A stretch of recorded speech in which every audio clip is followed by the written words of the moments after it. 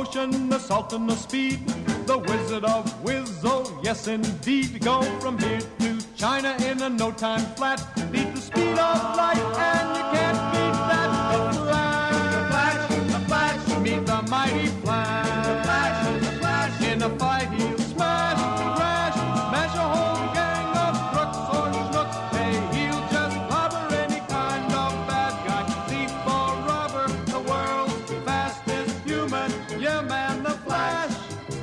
Hello and welcome back to Chris and Reggie's Cosmic Treadmill, episode number 134, where we go back to the past and read a comic book from the yesteryear of publishing.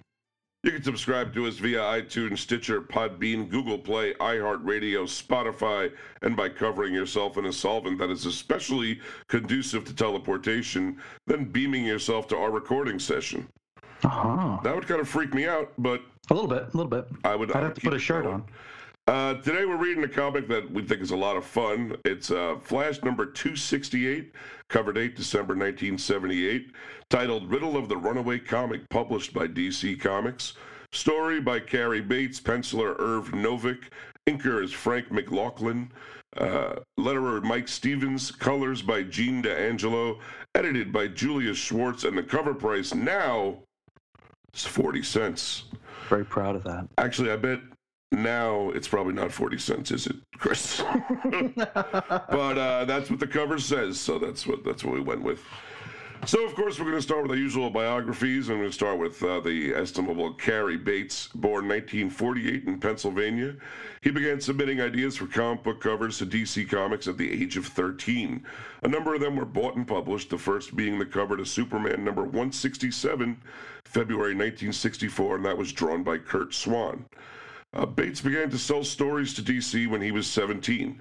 He started working for DC Comics in 1963 and is best known for his work on such titles as Action Comics, Captain Atom, The Flash, Superboy, and the Legion of Superheroes and Superman. Of interest to this podcast, Bates co-created Vartox. Hey! Infantino returned to the Flash title with issue number 296, April 1981 cover date, and he and Bates collaborated on the series until its cancellation with issue number 350, October 1985 cover date. He became the editor as well as the writer of the Flash title during this time, which was really common at both publishers, actually, and oversaw it until its cancellation until 1985, and yes, that means he wrote and oversaw the trial of the Flash. He did. Now, his final Superman stories were Trapped in Imp TV. That appeared in Superman number 421, drawn by Curt Swan. And then Superman for a Day, which appeared in Action Comics number 581. That was drawn by Kurt Schaffenberger, and they were both cover dated July 1986. In 1987 and 88, he wrote some stories for Marvel Comics' New Universe line. He also created the Video Jack series at Epic Comics with Keith Giffen. He would be the head scriptwriter on the 1988 through 1992 live-action Superboy television series. Then we jump all the way to 2008, where he returned after a 20-year absence to Marvel, and he wrote True Believers. This was a limited series drawn by Paul Gulacy about a team trying to uncover secrets in the Marvel Universe. Bates would make a return to writing Superman in an Elseworld story that was called Superman, The Last Family of Krypton, and that was published in August of 2010. Hop across table, meet Irv Novick. He was born April 11th, 1916. He graduated from the National Academy of Design and began work at Harry A. Chesler's workshop. Novick would become the primary artist for the MLJ Archie superhero line from 1939 to 1946. Then Archie would axe the heroes to focus on their main books, the Archies, the Jughead, stuff like that, and at that point, Irv found himself out of luck. He would shift into advertising and try to get a pair of comic strips off the ground. Those strips were Cynthia and The Scarlet Avenger, and neither of them really had any legs. Did you know if they got any kind of syndication at all, or they just I'm not sure. Pitched them around? Yeah, they probably whittled away. Anyway, Novick found his way into DC Comics thanks to his friendship with MLJ collaborator Robert Kanigher. He would work on several war and romance comics, and he and Kanigher would work together on a feature that appeared in The Brave and the Bold #1, August 1955 cover date, which introduced the character the Silent Knight. Irv jumped back into advertising around 1960, joining up with the Johnstone and Cushing agency. That's a company that specialized in comic strip style advertisements who had provided ads for such companies as AT&T, Nestle, and RC Cola.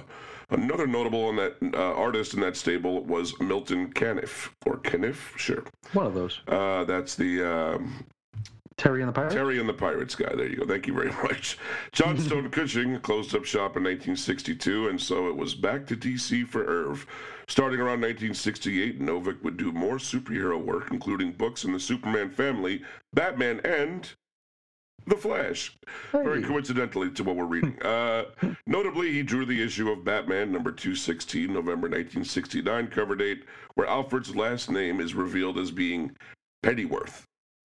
Sorry, he would draw the short-lived Denny O'Neil written Joker series as well. Jumping ahead, Novick stuck around with DC until the 1990s when his failing eyesight forced him into retirement. He received the Inkpot Award, or an Inkpot Award in 1995 and passed away on October 15th, 2004. Mm-hmm. Okay, now let's hop right into Flash number 268. The story is called, of course, The Riddle of the Runaway Comic. Now, the cover by Al Milgrom and Dick Giordano features the Flash running down a crowded street holding a copy of Flash Comics number 26 from February 1942, cover date, over his head. At this point, he's being tackled by Wildcat, and Alan Scott is trying to yoink the issue out of his hand with a constructed pinchy claw. Now, the copy reads, "What amazing secret does a Golden Age comic hold that causes three heroes to fight for its possession?" Inside is a similar splash page with even more blustery copy. Yeah, narration reads, "What is the most sought after, most valuable comic book in the world?" Action Comics number 1. Gymnastics number 2? Before you answer that question, Oops, sorry. take a look at this Scarlet Speedster, the first in a strange cast of characters who are convinced a certain 35-year-old comic book is worth fighting for. Try, along with the Flash, to solve the riddle of the runaway comic. 35 years. That'd be like us going nuts over a comic that came out in 1984. Yeah, when we were alive. But to be fair, the first Alan Moore Swamp Thing did hit in 1984. Also, the Teenage Mutant Ninja Turtles, and of course the aforementioned Gymnastics. That was a heck of a year, come to think of it. It was. Where did this not happen? The story proper opens in the bedroom of 12-year-old Barney Sands, a comic book fan and a complete Flash fanatic. He's rustling through his issues, but realizes something is missing. He thinks to himself, "Where could it be? I'm positive I saw it lying around a couple hours ago." He even checks under his bed. I'd asked Mom to help me look for it, but she'd just give me another lecture on keeping my room neat. Worse yet, she might let it slip that she's been tossing a few of your comics every week because you're getting too old for that sort of thing, Barney. You know what I'm saying? Maybe you want to talk to some... Anyway, we shift scenes over to the Flash, who's having a pretty forgettable little adventure. He's trying to track down a runaway bear named Griselda. He catches up to the Ursine escapee, and the super speed drills a hole in the ground at a construction site, and that'll hold the bear. Right? Sure. I hope so. Yeah. We hop back to Barney as he's exiting his house, slump-shouldered and defeated. He's also carrying a briefcase, so maybe he did get that talk from his mom about getting too old. Yeah, really. Time to get a job now. Now, it turns out that Barney is the next-door neighbor of Barry Allen, who just so happens to be whizzing on past. Yeah, as he does, he thinks to himself, because of my super speed, Barney never saw me flash past him. No, thanks, but we never asked. Yeah, really. Now, Barney approaches Barry's house and rings the bell. Come on in. The door's not locked. I'm in the den. It's really weird reading this with, 2019 eyes, isn't it? Yeah, I mean, you got to imagine your kid saying, "Hey, Dad, I'm going to go read comics with the 35-year-old single dude next door." Oh, go ahead. Hey, wear your pants or whatever. So Barney heads in and hands over the briefcase, and it was a microscope that he'd borrowed from Barry for help for his biology project, and for which he got an A+. Attaboy, but he doesn't look all that happy, does he? Barry says, "Swell. So how come you look unhappy about it?" That's because I'm feeling miserable about losing a rare collector's issue. Over 35 years old, and in good condition, too. Yes, even in 1978, comics enthusiasts were saying things like collector's issue and giving their books grades. Barry replies, ouch. As one comic collector to another, I know how much that must hurt. Say, as long as you're here, how'd you like to help me sort out some of these back issues? Come on, dude. Isn't that kind of like rubbing it in? Yeah, it's like now that you lost your comic, I'm going to check out my collection. Yeah. Peep these out.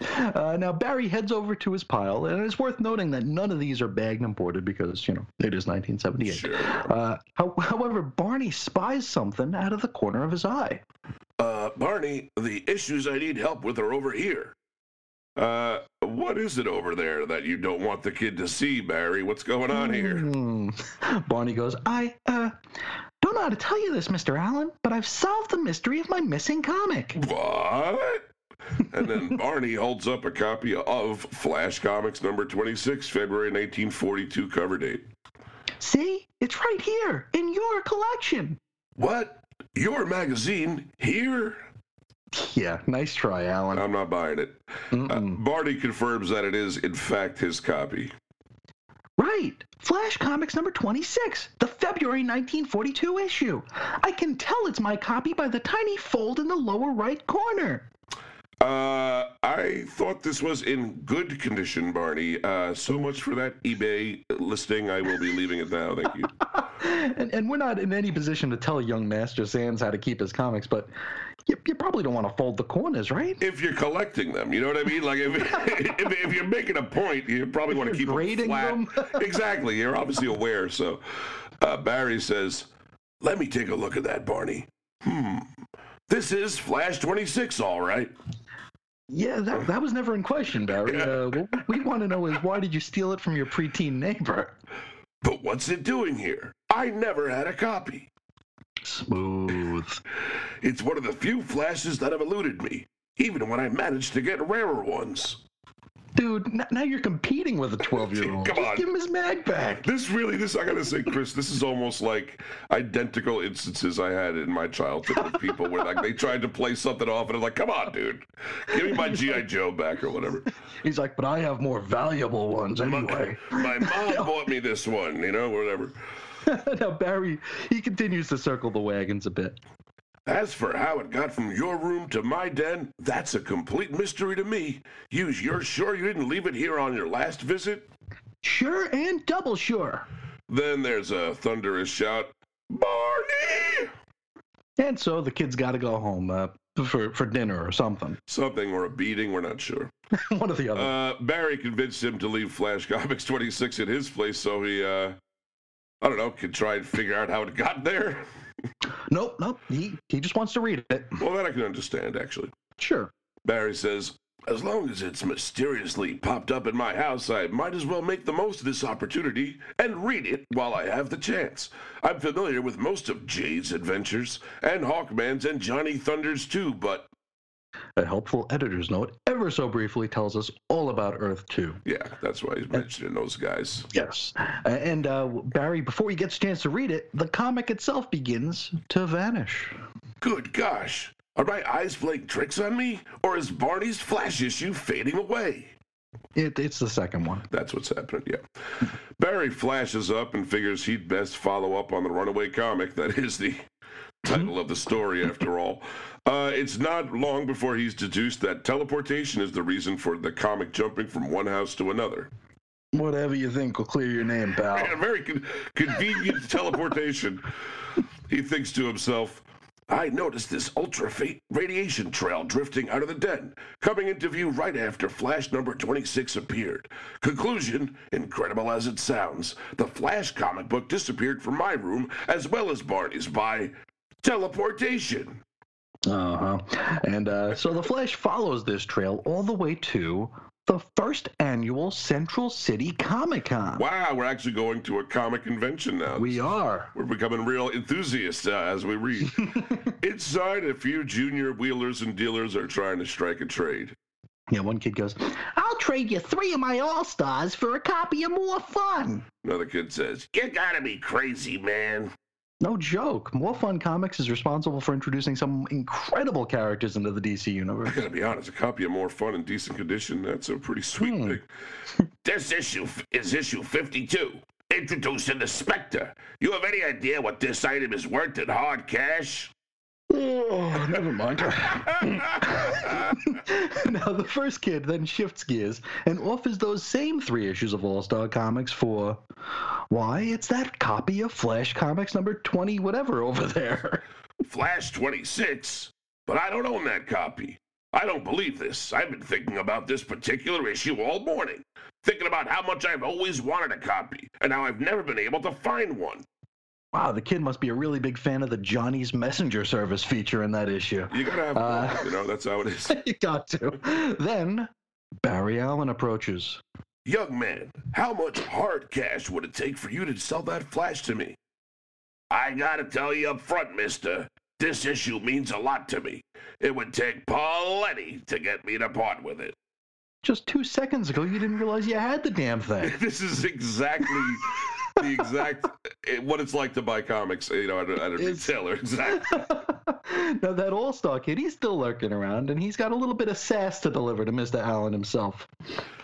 He goes, say, mister, what's your interest in this comic book? You some kind of Flash freak? Why, you look 2 seconds ago, you offered up 3 issues of All-Star Comics for the thing, right? What the hell's going on here?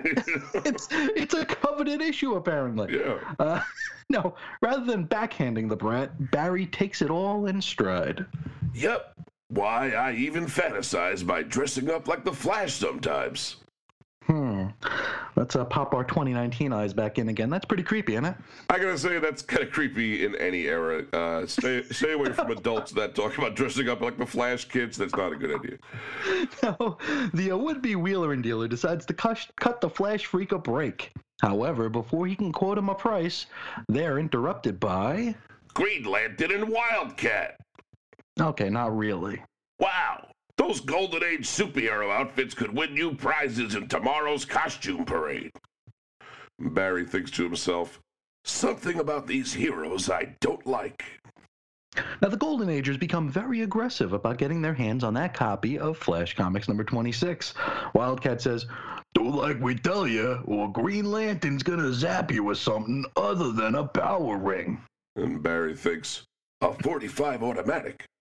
These two mean business. The young dealer freaks out and just hands over the issue. Whatever you want, it's yours. My cash box is under the... Keep your change, kid. This is what we want. Flash number 26. Armed robbery for a single comic book?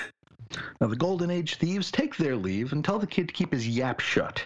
They also decide to take that Flash fanatic hostage, so Barry is with him, with them.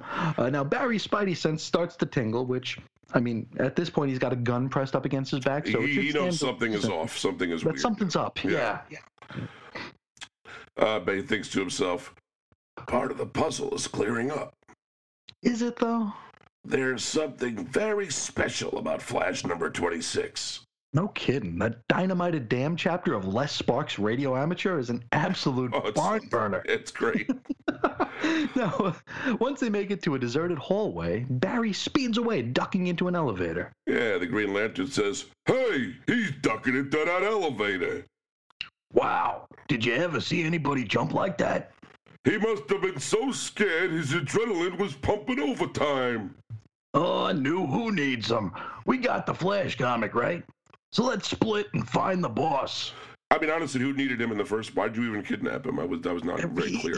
Yeah, hostages usually have a reason, right? You shouldn't add that to your crime if you can help it. That's not a good idea. Inside the elevator, Barry is joined by a pair of young comics enthusiasts who are so engrossed in the issue they're reading they don't notice him change into his Flash costume. Yeah, one of them goes, "Hey, mister, you're gonna be disqualified from the costume parade." And the other says, The theme of this con is Golden Age superheroes, not present-day real heroes. You're wearing the wrong Flash costume. Wah, wah. Then the elevator finally comes to a stop, and Barry speeds out the door. Wee-oh! Look at him go! Gosh! He must have been the Flash, for real! And we didn't even get his autograph. The Flash runs out a window and down the side of a building just as the Golden Age's getaway cab is pulling out. Who do these geeks work for that they've got to take a cab away from a crime scene? I sure hope they get, they can put the receipts out and get the money back, you know what I mean? I hope they have expense accounts, yeah. Something like that. The Lantern says, Whew. I can't wait to ditch this dumb costume. Walking around looking like Green Lantern isn't exactly my idea of a good time. Yeah? How do you think I feel dressed up in a crummy cat suit? Well, we all have our fetishes. We're not going to judge anybody that's into that. Now, Barry catches up to the cab and he vibrates right on inside. And how do you think I feel? Sitting between two crooked creeps like you. The Flash then slams both baddies out of the moving car, like he hits them while his arms are vibrating, which causes them to vibrate right through the car doors. I don't understand it, but we'll let Julius Schwartz explain. So incredible is the monarch of motion, he can create vibration frequencies swift enough to let objects pass through each other's harmlessly. That works for me. Sure. Now, Barry proceeds to comically beat the hell out of the Golden Agers. Like, he's spinning them over his head. Yeah. Like, they look like Michelangelo's nunchucks, and he's just swinging them around. He's doing a spectacle of it for sure. Yup. Meanwhile, the cabbie realizes that, hey, those costume goofs left a copy of Flash Comics number 26 on the seat. An old Flash comic, just like the ones I read when I was a kid. It'll bring back old times to leaf through it. Then the poor cabbie finds himself staring down the business end of a pistol. Guy with a gun says, "Don't start a comic, you'll never finish." Wow, if only this guy talked to Kevin Smith 15 years ago. I gotta say, the guy with the gun policy is, I like it. Some of these people could use a guy with the gun. After Flash KOs Green Lantern and Wildcat, the cabbie rushes over his way. So I gave it to him. Never even got a look at his face. I wasn't going to risk my neck for a crummy Flash comic. No offense. Barry thinks to himself, Flash number 26 slips through my fingers for a third time. Yeah, never mind the fact that this poor cabbie almost had his brains blown out for it, right? That was incidental. We don't, You've got to break a few eggs. Now, how about we find out what all this hubbub is over Flash 26? We're gonna try to figure this out now. So it's not the Army Life of Riley featuring fuller fun and an all-star cast feature inside there? No, it's not that one. Could it be the 6-page The Whip Plays Santa story? As excellent as that sounds, no, we'll just let the bad guy spill the beans. So we're going to shift over to a room full of men in suits. There's also like a meathead bodyguard there, too. Just kind of lurking on the fringes, yeah. The guy says, "Here it is, gentlemen. Finally, Flash number 26. It may look like an ordinary comic book, but I assure you it's much, much more. No doubt you're wondering what a comic book has to do with Formula XCV4. You might even be wondering just what in the world Formula XCV4 even is. I know I am. Which is why the 3 major crime syndicates have sent your representatives here, each determined to outbid the others for the formula." Now, the quick and dirty of this is Formula XCV4 has to do with telepathic teleportation. And the reason that it's on a comic book is because its creator, Professor Philip Denton, the late Professor Philip Denton, used his son for testing it. Denton had conducted several experiments with Formula XCV, involving his 15-year-old son. He needed an object the boy could easily concentrate on, so he chose a comic book from the kid's room. 15 years old, eh? Just imagine what other sort of mag we might have been chasing around Central City all day, huh? Yeah, I'll tell you what magazine I might have been concentrating on. It would have been the Flash 26 when I was 15. First, he sprayed XCV over the comic, then sent his son miles away with instructions to concentrate on the Flash comic at a pre-chosen time. It worked, time and time again. Wherever the boy was, all he had to do was think hard about the Flash, and presto, the comic would always materialize in front of him. He continues. But one day, the issue disappeared, and the son couldn't think it back. Denton figured that some other kid must have been thinking about the Flash even harder, so the comic must have teleported to him. We tried it, but it didn't work for us. Maybe because we didn't really care about the comic. And so we began a statewide search and hunted down all existing copies of Flash number 26, checking out every comic convention, placing ads in collectors' fanzines. Nice mention of fanzines there. I And know.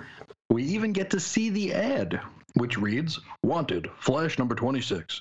Will buy in any condition. Will pay triple the market price. Please contact Mr. D, P.O. Box 56. You think that was Philip Drummond from Different Strokes? Who, I think so, yeah. you know, but I love about this mystery of the Runaway comic here that they invited us to solve with them is that it was literally impossible for us to even come close to solving no any of way. this. There was Yeah. no way we were going to guess No it. It breadcrumbs. was Yep. treated with a teleportation chemical. But anyway, so they have finally found the XCV treated copy, which could, in theory, be reverse engineered to create more of the formula, making stealing things quite easy for the highest bidder anyway. And no sooner does the bidding begin than the comic vanishes and the Flash runs in. Yeah, one of the bidders goes, "Yipes! It's the Flash, and he's got the comic book!" The baddies all take aim and fire all over the room, hoping to hit the Flash, but that never works. Never ever. So the Flash saves the day. He does, and we wrap up back in Barry's den, where he's once again hanging out with his preteen neighbor. Yeah, he says, so once the Flash figured out the telepathic Flash fan link connecting all the disappearances of Flash number 26... Wait, he did? What? Where were we when this I happened? don't recall that happening at all. All he had to do was concentrate and make the comic teleport to him. Sure, Mr. Allen. Just like you unwittingly teleported it from my house to yours. Yeah, that's awfully convenient there. The old, I just wanted it more than you at the moment. That's it. Right, Barty. Then Flash followed the faint teleportation trail back to the source, and it led him straight to the crooks. Barry hands a copy of Flash Comics number 26 over to Barney. But how did you ever get my Flash comic back? Didn't the police want to keep it because of the formula? And Barry, who now also has a copy of Flash number 26, says, they did keep it for analysis. This copy, and the one I gave you, came from the scores of other Flash number 26s the crooks bought. They don't need them anymore. Wow! Now we both have copies in mint condition. This is what I call a happy ending. Yeah, now you can do that thing where you fold the bottom left corner in the cover and you can tell it's yours and reduce it to good condition at best. Also, a real collector would have been like, you should have grabbed them all. What's wrong with you? Right? You know? We can flip these. We're going to flip these in a minute. People look crazy. No one has a copy. Yeah, so that is the end of the Flash number 268. Yes. I think that's a really fun issue, and It is, yeah. it's just a sort of a fun time at DC Comics where I see a lot of stories that have like Silver Age-ish trappings with Bronze Age-ish storytelling. I don't know if that makes any sense, but that's, No, it totally does, yeah. This falls in that purview, and I had a good time.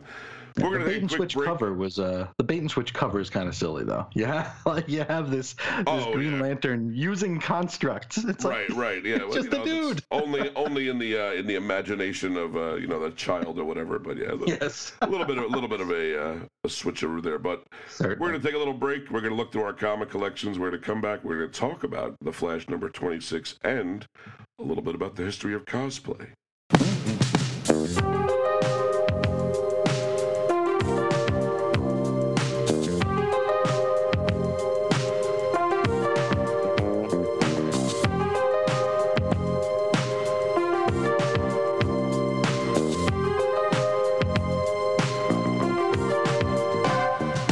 Hello, I'm Gary Owens, and welcome to the fantasy world of comic books, a world of limitless imagination created by a unique and gifted group of artists and writers. Join me in a fascinating look at this art form. We'll cover the history of comics and give you an insider's view of the pleasures and the profits of comic book collecting. We'll see how the growing popularity of comics and comic collecting has created the need for dealers, price guides, and conventions. And of course, we're going to talk to the dude, Steve Rude, illustrator of Nexus and Space Ghost. And we'll look at some of the classic comic books of all time. Okay, the mystery's been solved. We found Flash number 26. Oh, so gosh. How about we find out what the big deal is with Flash number 26? One that isn't covered in Right. Telepathic teleportation goo. We don't think it is, at least. I don't know. We don't know. Now, as far as we can tell, there really isn't a big deal with this one. We don't know if maybe the issue might have been important to Cary Bates. Maybe it's one that he remembers fondly. Maybe it was his first one. Or, and this is what I'm leaning towards, maybe it was chosen because of its very, very easy to recognize and duplicate, a bunch of times in an issue cover, which was drawn by Everett E. Hibbard.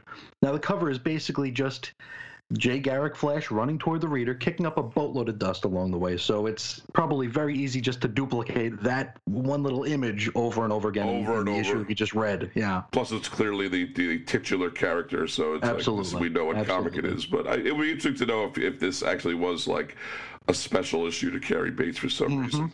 The issue itself featured many stories, as so many Golden Age comics did. A lot of them were anthologies. The title story was, Flash, The Prince and the Head Waiter by Gardner Fox and Everett E. Hibbard. And in this story, the Prince of India is nearly kidnapped, and Jay rescues him and escorts him home. They have to take a boat and ride an elephant. Barry probably would just ran him home, right?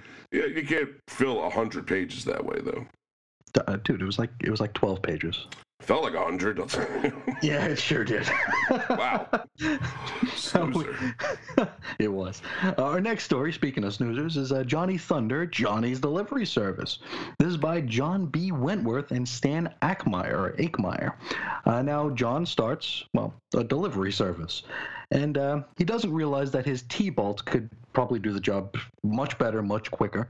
I'm not sure if boat trips were just like a sign of the times at this point, but there's a boat trip in this one too. Yeah. And Johnny even gets chucked overboard into the drink for a bit. Maybe as the comics industry was, heating up, people were buying boats, and it just became a thing. Next story is Les Sparks, Radio Amateur, story titled The Dynamited Dam by Don Cameron. This features a mildly offensive Asian character, Sing Lee, and several instances of people jumping onto each other's backs as though they were monkeys playing at the zoo. Les Sparks used his power of amateur radioing to stop the dam from being dynamited. The feature ends with hints from the Ham Shack panel. Amateur radio is also known as ham radio, with ham meant as a pejorative term. It was used somewhat interchangeably with the term plug to describe radio amateurs who lacked ability or had ham-fisted skills. So that's where it comes from. If we ever do a long-form Les Sparks episode, we'll go deeper into this both fascinating and dull subject. It's kind of funny that way. There are parts of it that are really interesting, but then the basics of it are just a guy sitting on a radio. That's it. Back to the Ham Shack. Yeah, Les goes, "Hi, boys and girls. Here's something new. I'm starting a panel for all live wire youngsters that like to experiment." Yeah, live wire youngsters that like to experiment. I don't know if you want to start that might be a different classified ad. That on Neverland or that, I don't know. Write me and tell me how you like it. This panel includes the Continental Code, which we know as Morse code, and simple plans for a transmitter. Like simple plans to build a transmitter with like batteries and wire and little buttons and stuff. This seems like the thing that the crooks would want, right? Right? If this was what the bad guys were after in Flash 268, it makes sense. It's like weird. We just need to find a way to communicate. Yeah. That finishes Les Sparks, and we jump to The King in Railroad Rogues by Gardner Fox and Harry Lampert. Now, the King is a very well-dressed, masked and caped vigilante. He looks like he might be headed to either the opera or maybe one of them Eyes Wide Shut parties. I don't know. Now, as the title implies, the story features him, fighting on a train. All right. That's exciting. It's dull. Yeah. Next story, we mentioned this story before as being very intriguing, and we'll see how very captivating it is. It's Whip in The Whip Plays Santa by John B. Wentworth, 877 Cash, and Homer Fleming. Here, The Whip looks like a mix of the Lone Ranger and one of the Three Amigos, and he carries a whip. He does. In the story, two men fight over a banana, and the Whip dresses like Santa Claus. Yeah, I shared the panels of the men fighting over a banana yesterday on Twitter, so they're around. Go check that out if you want to see the great stuff over here. A thrilling fight over the banana. We go from there into The Cloud of Death, a Jack Raymond story by Evelyn Gaines. This is a text story, which we will ignore. As always. We have The Army Life of Riley by Ed Whalen, and in it, the balloon-faced Private Riley gets promoted to Corporal Riley, and it's an absolutely painful story. It is so dull. Yeah, that's A hallmark. the truth about a lot of these Golden Age books, but that's what you're going to do. And the final story is Hawkman, Argot and Iago, or Argo and Iago, sorry, by Gardner Fox and Sheldon Moldoff. In this, Hawkman and Hawkwoman get captured, and then they're saved by a bird. That's what happens, and wow, you sure get a lot for a dime, don't you? A lot of what, though, Chris? You got to ask yourself. True. You basically shut the kid up for like an hour, tops, maybe 2 hours. Oh, well, so that's that issue. So we won't be covering that in a future episode of Gossip Treadmill. We just did. We just covered it. You got two comics for the price of one. But we are going to talk a little bit about cosplay. In Flash number 268, there was a discussion of a costume parade, and considering that comic conventions have become the premier place to show off your fandom-themed costumes, we figured this might be a good time to explore the history of the subject.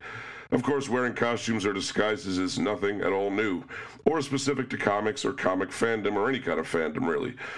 Masquerade balls have been held dating back centuries. An early example was the Bal des Sauvages held in Paris, France on January 28, 1393 to celebrate a royal wedding. The king and some courtiers dressed as wild man of the woods. The Bal des Sauvages quickly became the Bal des Ardents, which I did ruin that somehow, but it translates to the Burning Men's Ball, where several of the courtiers accidentally danced into a torch, and 4 of them would die. You know, you got to be serious about your art. You do. Now, masquerade balls would remain popular throughout Europe and would grow to become less private affairs for the well-to-do and more of a public spectacle, a public celebration. One of those is the Carnival of Venice. That's a party wherein Venetians wear masks. This is a tradition dating back to the 13th century where young men would don masks and throw hollowed-out eggs filled with perfumed water at girls they admired. Ooh. Or maybe sometimes things like ink, because as former young men, we know that young men could be jerks. They could be jerks, yeah, that's right. Indeed, the carnival was could be an episode unto itself, of a different program, most likely. Yeah. Because, I mean, we could talk about things like the plague doctor's masks, Zanny masks. Suffice it to say, there is a rich history to the mask tradition. Oh, for sure. I mean, this doesn't even get into, like, tribal culture and stuff like that. Exactly. It's a whole other level. But fast forwarding closer to the present, costume parties would become popular in the 19th century, and they're still pretty popular today. As it pertains to fandom costuming, however, we'd have to look at Mr. Skygak from Mars. That was a comic strip created by A.D. Kondo, which ran from 1907 to 1917, mostly in the Chicago Daybook. It would eventually be syndicated nationally. Yeah, it's considered to be the first science fiction comic strip, and Skygak is sometimes considered the first alien character to ever be created in a comic strip here.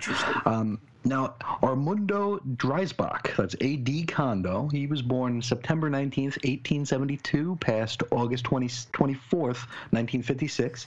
He was a printing apprentice turned cartoonist, who's best known for the outbursts of Everett True. Okay. We don't know either. Yeah, I don't know. Now, the Chicago Daybook, where these strips ran, was an experimental advertising-free daily newspaper. And that ran from 1911 to 1917. Circulation for this paper would peak at 22,839 subscribers, which fell below the 30,000 needed to keep the newspaper self-sustaining. Well, just below too bad. Mr. Skygak from Mars was a strange-looking alien fellow with an oblong head. His eyes were at the bottom of his head, and the top of his head was covered with a spattering of tiny hairs. The gimmick is Skygak's on a mission from Mars to study humans, and comical misunderstandings abound. And Mr. Kondo had plenty of opportunity to comment on and criticize social norms of the day. Now, not only was Mr. Skygak from Mars the first ever sci-fi comic, he was also the subject of the first ever sci-fi cosplay. Indeed, pardon the conflicting reports here. We have got a couple that are, jumping between years. In 1908, a Mr. William Fell of Cincinnati, Ohio, would attend a masquerade party held at a skating rink, dressed as Mr. Skygak. His wife would dress as Diana Dill Pickles, who was another A.D. Kondo created comic strip character. He had a real knack for naming characters, this Kondo. He sure did. Yeah, he had something. In 1910, an August Olson of Monroe, Washington, would win first prize in a costume contest by dressing as Skygak. He'd wear the costume in public, which actually resulted in him getting arrested for masquerading in public. He was bailed out for $10. We'll include a picture of an early Skygak costume on the site so you know what this character looked like. Exactly what it is, Yeah. yes. Now, the first time fans would wear costumes at a fandom convention was actually during one of the very first, the first World Science Fiction Convention that was held from July 2nd to 4th, 1939, held in Caravan Hall in New York in conjunction with the World's Fair. Now, this is Myrtle Rebecca Douglas, this is all one name here, Myrtle Rebecca Douglas Smith Gray Nolan. Wow. And Forrest J. Ackerman, they would arrive to this convention dressed in... Deadpool and Harley Quinn costumes? Oh, not yet. No, we're not doing that yet. But they were actually dressed in, it is all one word, futuristic costumes. They were based on the artwork of pulp artist Frank R. Paul and the 1936 film Things to Come. Now, Ackerman was quoted in Deborah Palmer's Fari, The Life of Forrest J. Ackerman from 2010, as saying he was certain that everyone in attendance would be in costume, and he was pretty surprised that only he and Myrtle were.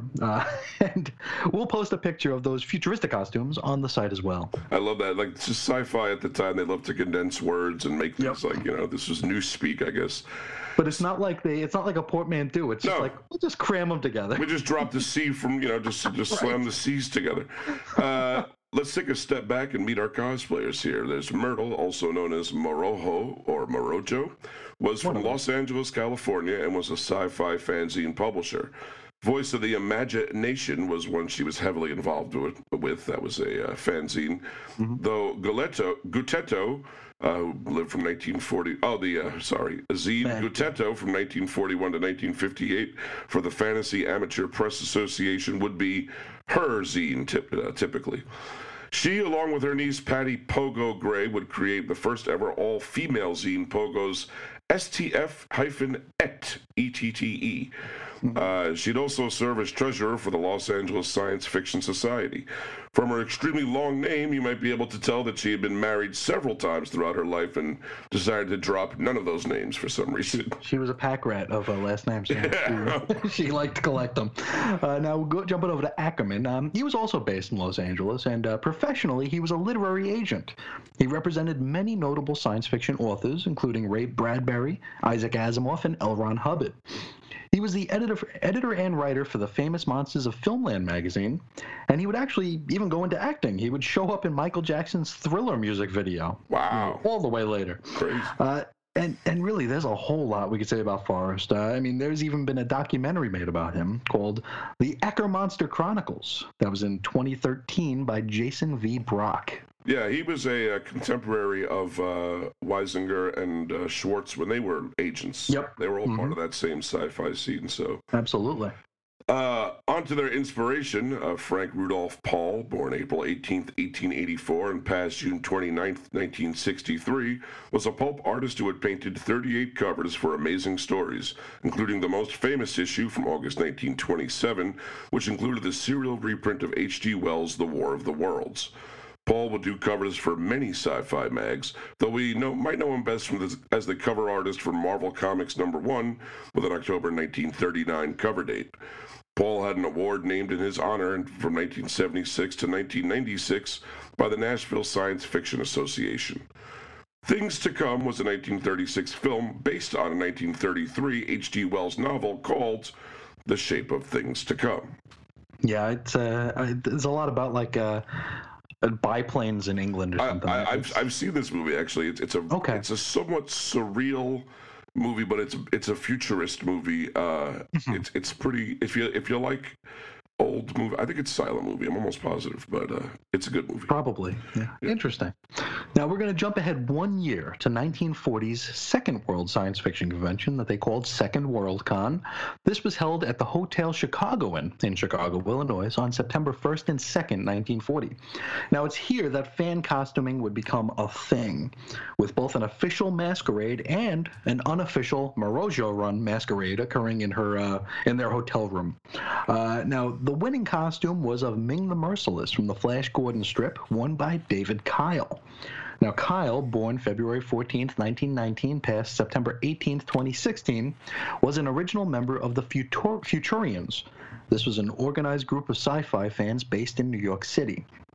In 1936, Kyle would publish The Fantasy World, which is considered by most to be the first ever comic book fanzine. Now, Kyle wasn't always keen on Worldcon, and he would write some scathing words criticizing its organizers. This would lead to some Futurians getting banned from attending. He'd actually go on to become one of Worldcon's fans' guest of honor, though, in 1983, so that's all water under the bridge. All worked out, yep. Jumping ahead to those early 1980s where some rules needed to be established for fan costuming. You see, back in 1952, the first nude contestant joined the fan masquerade. While that was a novelty at the start, during the 1970s, more and more folks would arrive sans clothes. That was sort of a thing at the time. It was. This led to the no costume equals no costume rule being passed, banning full nudity, though partial nudity was still cool as long as it still represented whatever character the contestant was trying to dress up as. Fair enough. Interestingly, another rule had to be passed banning food, odious, and messy substances from being elements of fan costumes, because Scott Shaw of Captain Carrot fame once arrived completely covered in peanut butter. You see, he was cosplaying as his own Underground Comics character, the Turd. Yeah, now, as you might imagine, a fella covered in peanut butter might make a little bit of a mess, and, under those lights, probably started to stink a bit. Cook even, Yeah, it's a long day, isn't it? Now, in January 1983, the first ever convention dedicated to costuming was held. And that was called Costume Con even. This came out of a germ of an idea for a convention called Costume Mania, which had been advertised as early back as 1979 in Megamont magazine.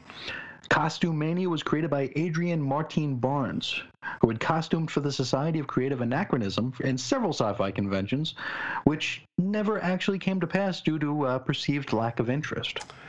Jumping ahead to Worldcon 1981 in Denver, Colorado, where the masquerade contest had evolved to include tiers in judging, and among the panels available to fans was one demonstrating how masquerade costumes were made, which got many wheels to spinning.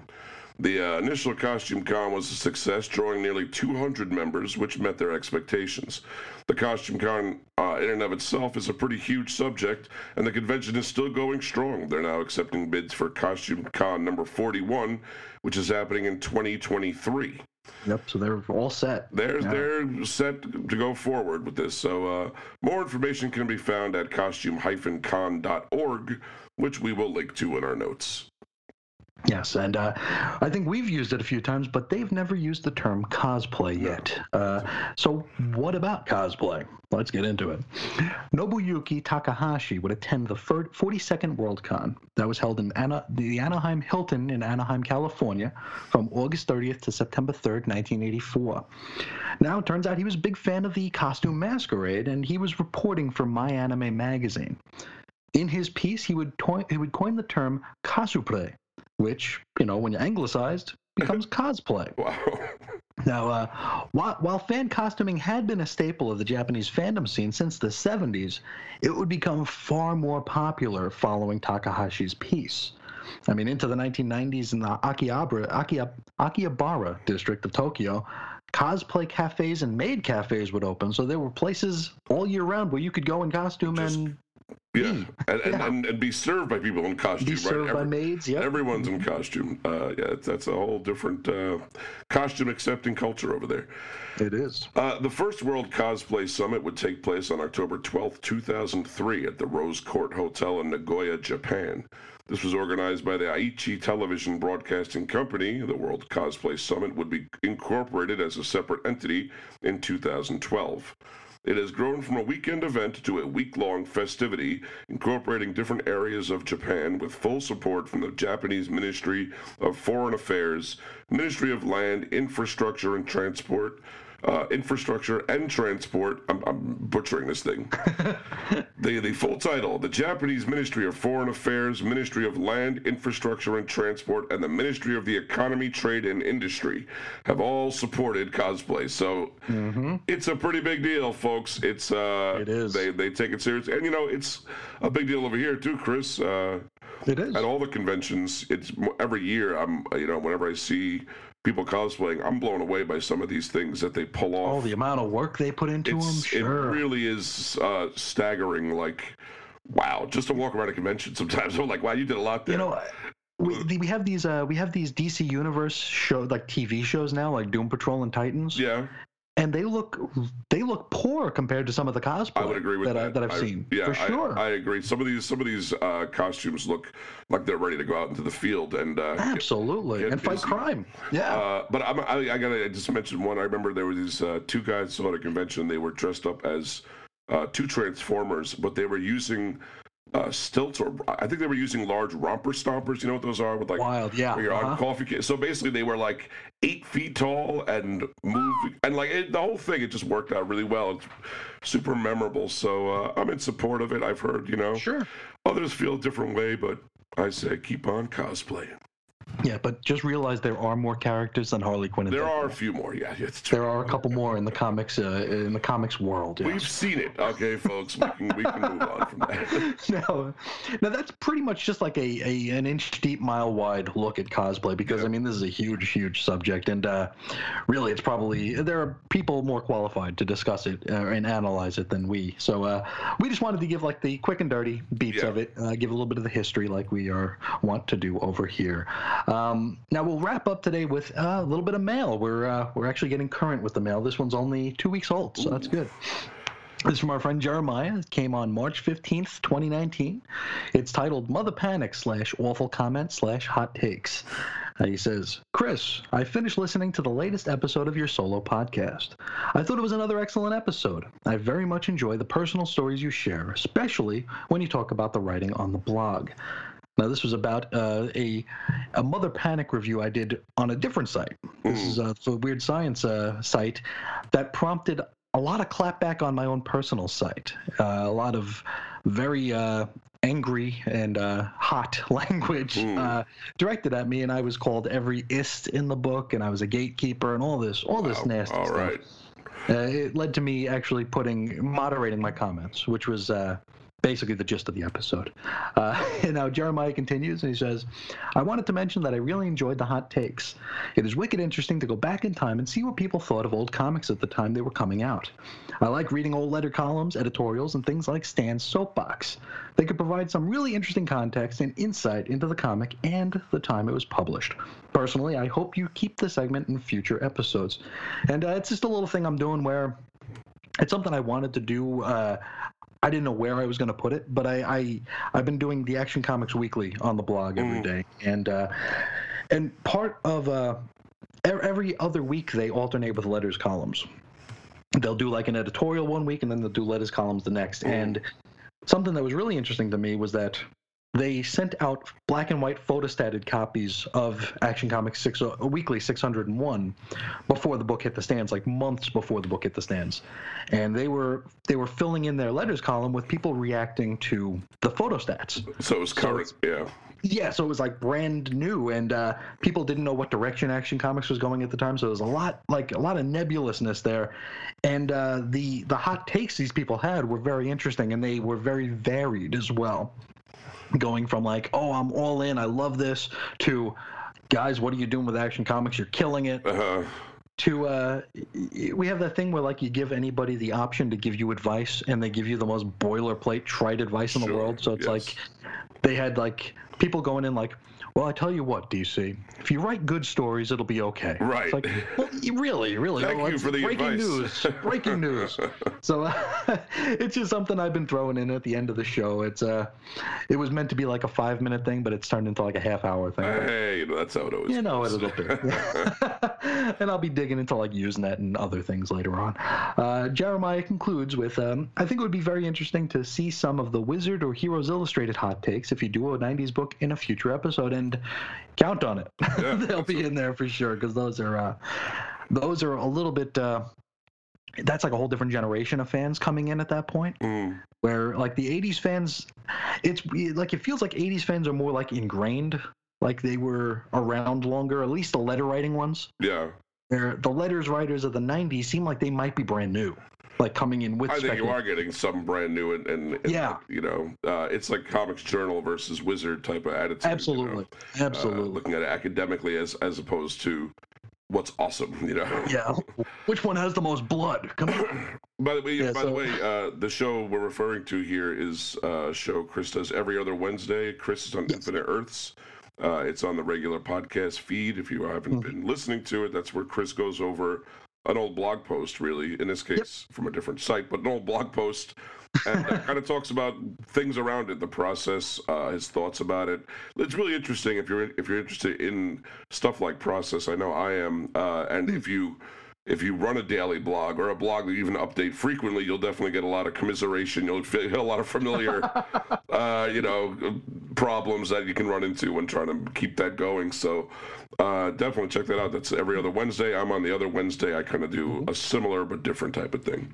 Certainly. Yeah. Thank you very much for the letter, Jeremiah. And there will be more hot takes, and I'm even might be soliciting hot takes from people too. If yeah, like I'm talking to a fella now who's new to comics. This is Patrick Kotenberg. He was a guest when I discussed Rebirth #1, and he's like pretty new to DC. And I figured I could get his hot take on things like, what were your thoughts when they announced that Batman and Catwoman were going to get married? Because that certainly was going one way and went another. But I would love to know what someone new to the characters would even think exactly about that. Like, okay, that's nice, or maybe he thought it was great. I don't know, but sure, yeah, or if he thought it was going to happen the whole way, or if he saw it and was like, nope, that's never going to happen. So that's kind of thing I like to unfold. You had a few interesting guests on your show. I'm telling you, it really is a good time. It's a little peek behind the curtain, kind of into